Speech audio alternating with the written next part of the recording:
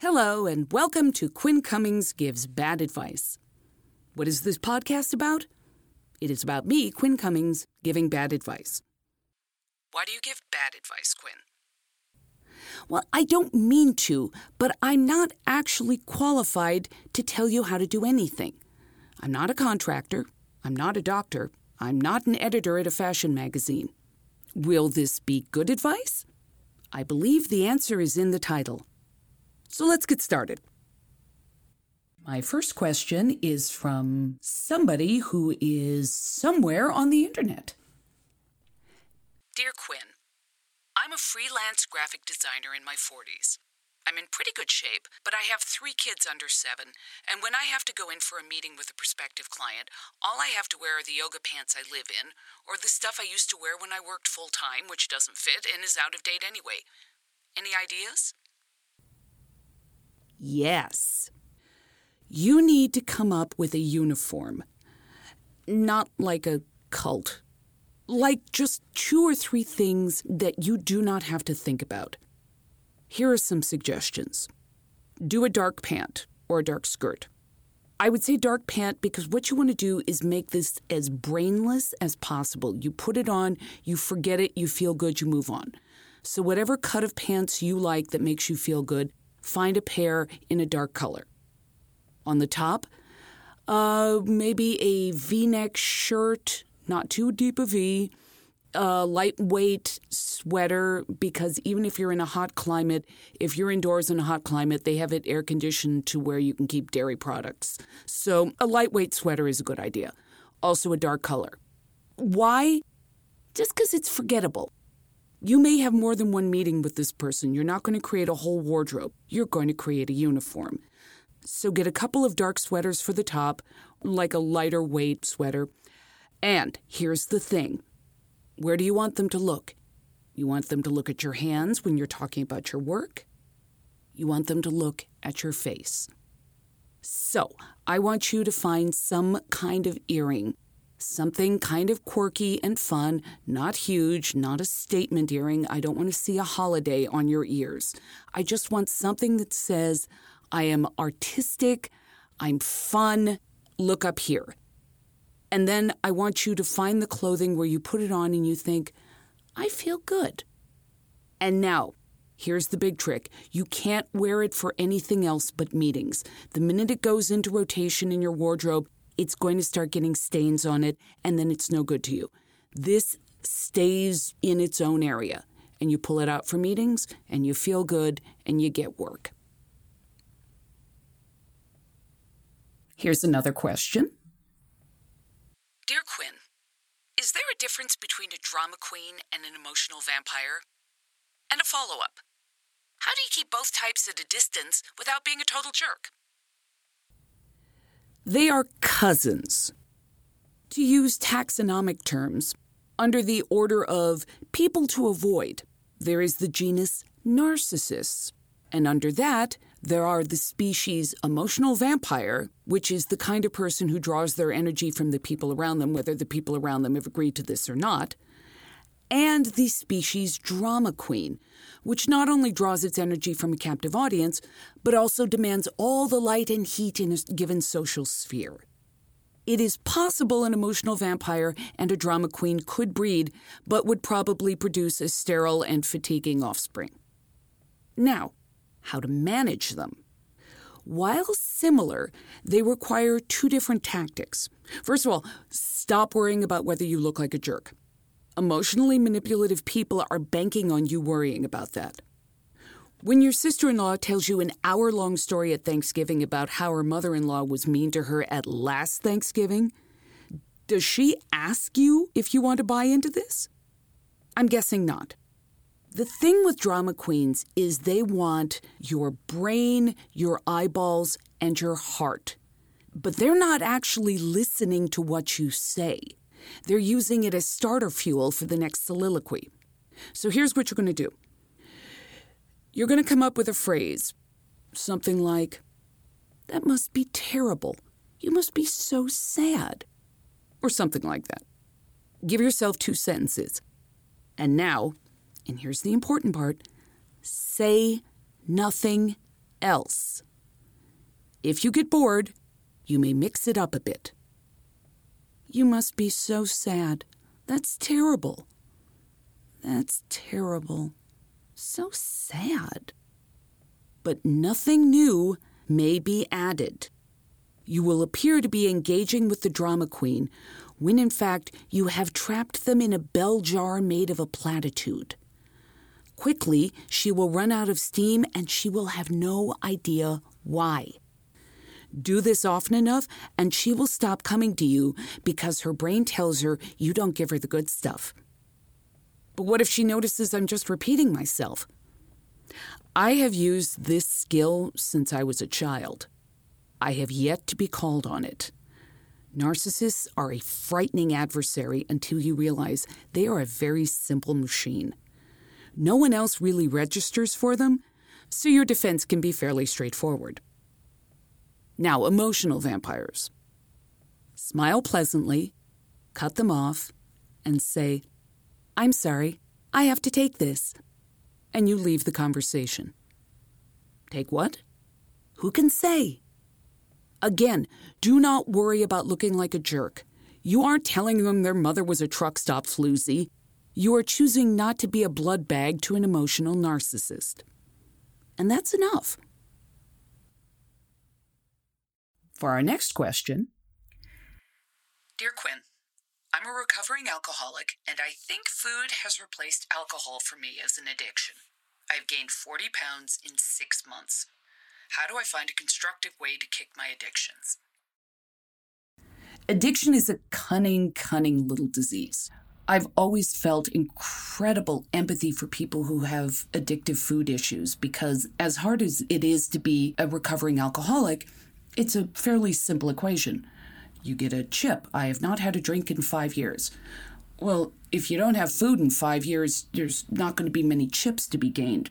You have to develop a non-addictive relationship with food. Couple of thoughts. I think you have to hit an Overeaters Anonymous meeting and see what that feels like. There may be some tips there for you. You say you use the phrase you're a recovering alcoholic. That would indicate to me you have a sponsor. I would talk to my sponsor if I were you. If you don't have a sponsor, get a sponsor. You need a category expert in recovery. And one of those people, the perfect one for you, is sitting in one of those rooms. But if you don't ask for help, you don't get it. But before you get there, I want to give yourself a pat on the back. I want you to give yourself some credit. You noticed a pattern of behavior of addiction and you're stopping it. Probably a lot faster than you did with alcohol. So even if it feels not great right now, you got to know you're turning it around faster and you're getting better. And that's all we can ask of ourselves ever.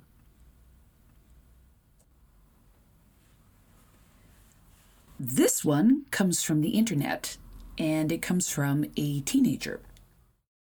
Dear Quinn, how do I build confidence? The good news is confidence is easy to build. The bad news is building it is intermittently agonizing. Let me predict your current inner monologue. It goes something like this. People tell me I'm funny. I love making people laugh.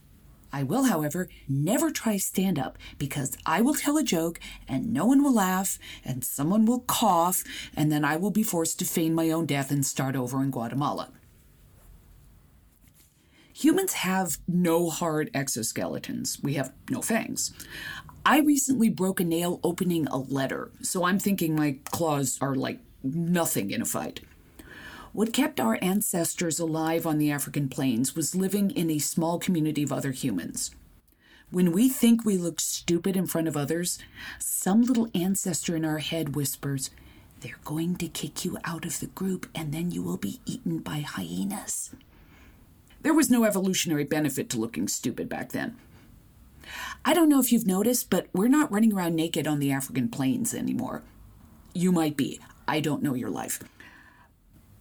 I want you to think about something that sounds kind of fun or interesting to do. Like, I want to learn Italian so I can then go to Italy and speak Italian at people or paint or finally talk to that girl at that place.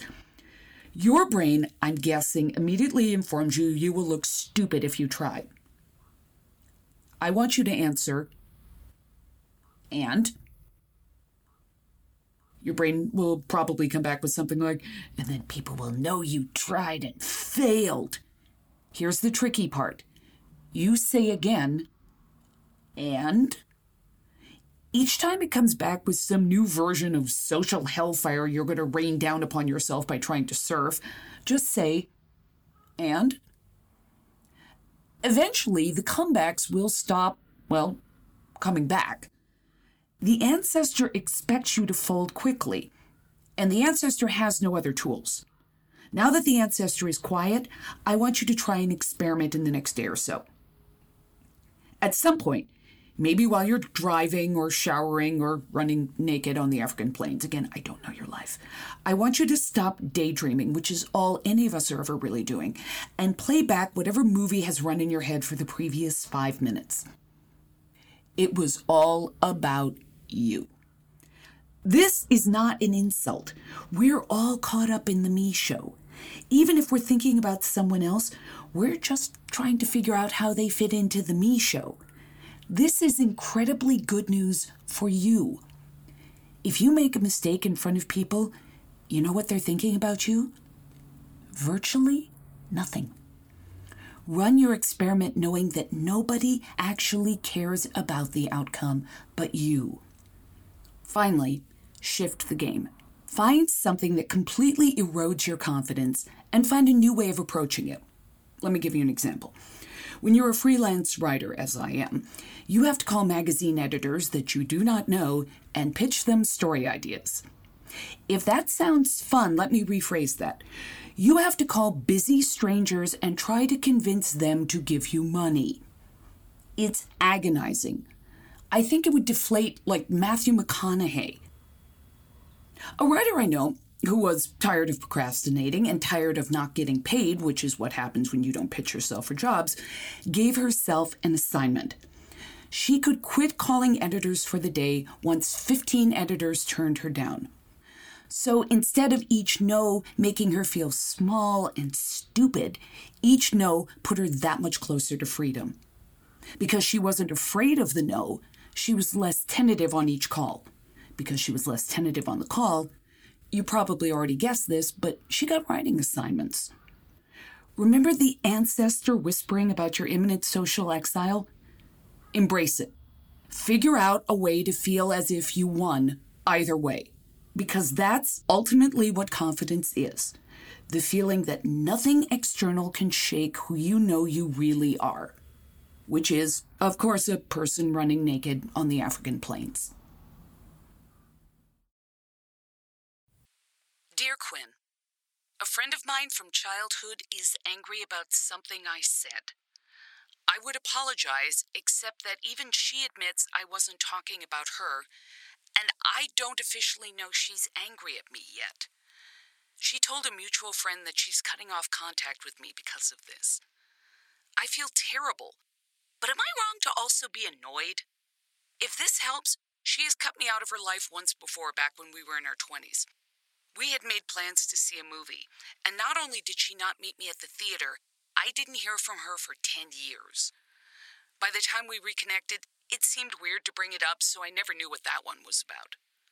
I guess my question is, am I right to be a little mad? Friendship without trust is nothing. She doesn't trust you to even tell you that you hurt her feelings, and you can't trust her not to ghost you, as she has now done twice. You're not friends. It only feels that way because you've known each other since childhood. This is more like an armed truce than a friendship. So yeah, you have reason to be annoyed. But I suspect you are more annoyed with yourself. Lucy held out the football, and damn it, you ran at it again, Charlie Brown. You thought she was different now. She's not. Send her a card apologizing for any harm your words may have caused her if you feel like it. Because you might be a completely tactless person, and taking responsibility is never a bad idea.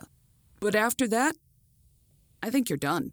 You aren't going to change unless you're given information, and she's not giving you information. So, yeah, you have every right to be annoyed.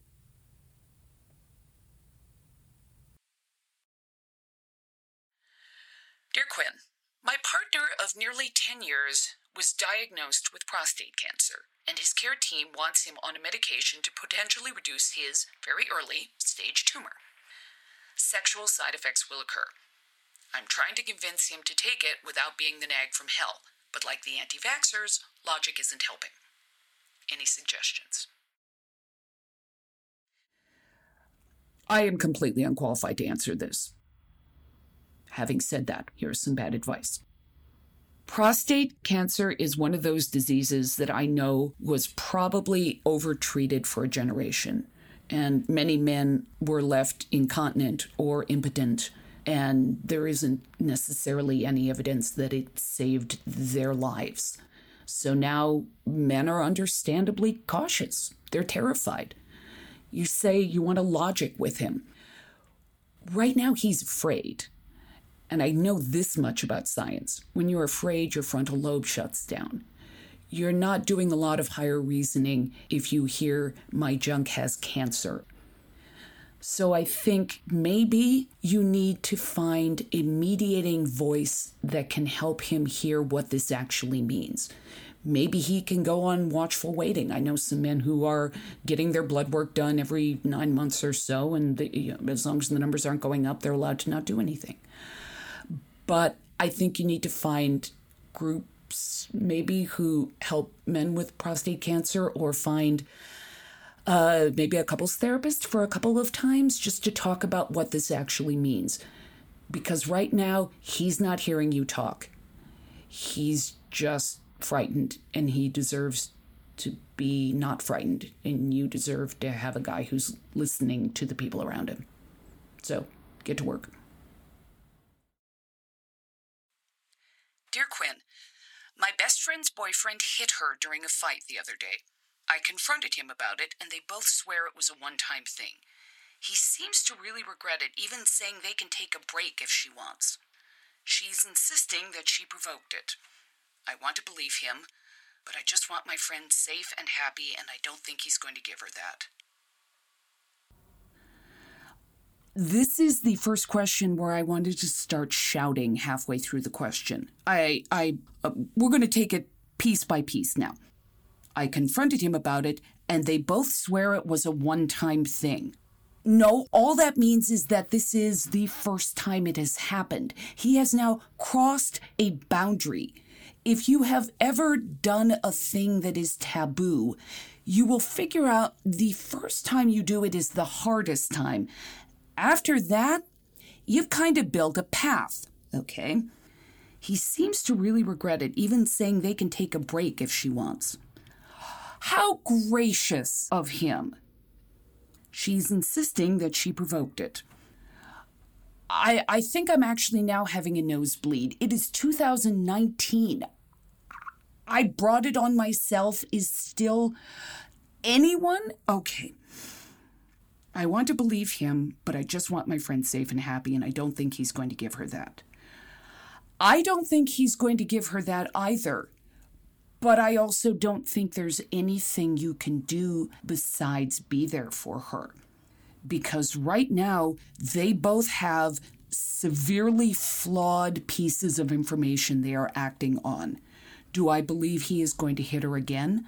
I have no idea, but I tell you this, if they ever have a fight, they are both going to know that that is an option. Is she going to modify her behavior because of it? Is he going to push to get something he wants because they both know he hit her once? You do this once and you're out, not because the person isn't sorry. They can be sorry, but it means that it's now on the table. And unless it was, I hit her, and then I went to an island which consisted only of therapists, and I didn't come back for 5 years, they are not ready to continue this relationship. But this isn't your relationship. So here are your jobs as the friend. You said your piece. You can't say any more, because she will defend him, and she will push you away. And she may need you at some point, so now you have to bite your tongue.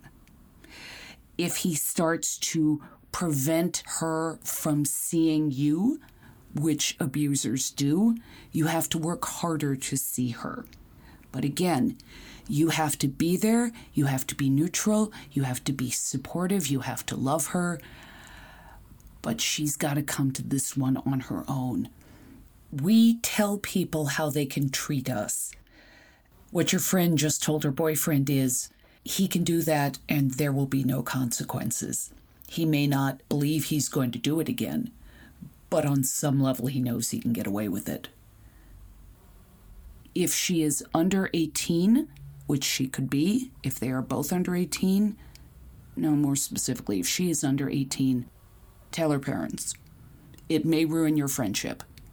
It may also save her life.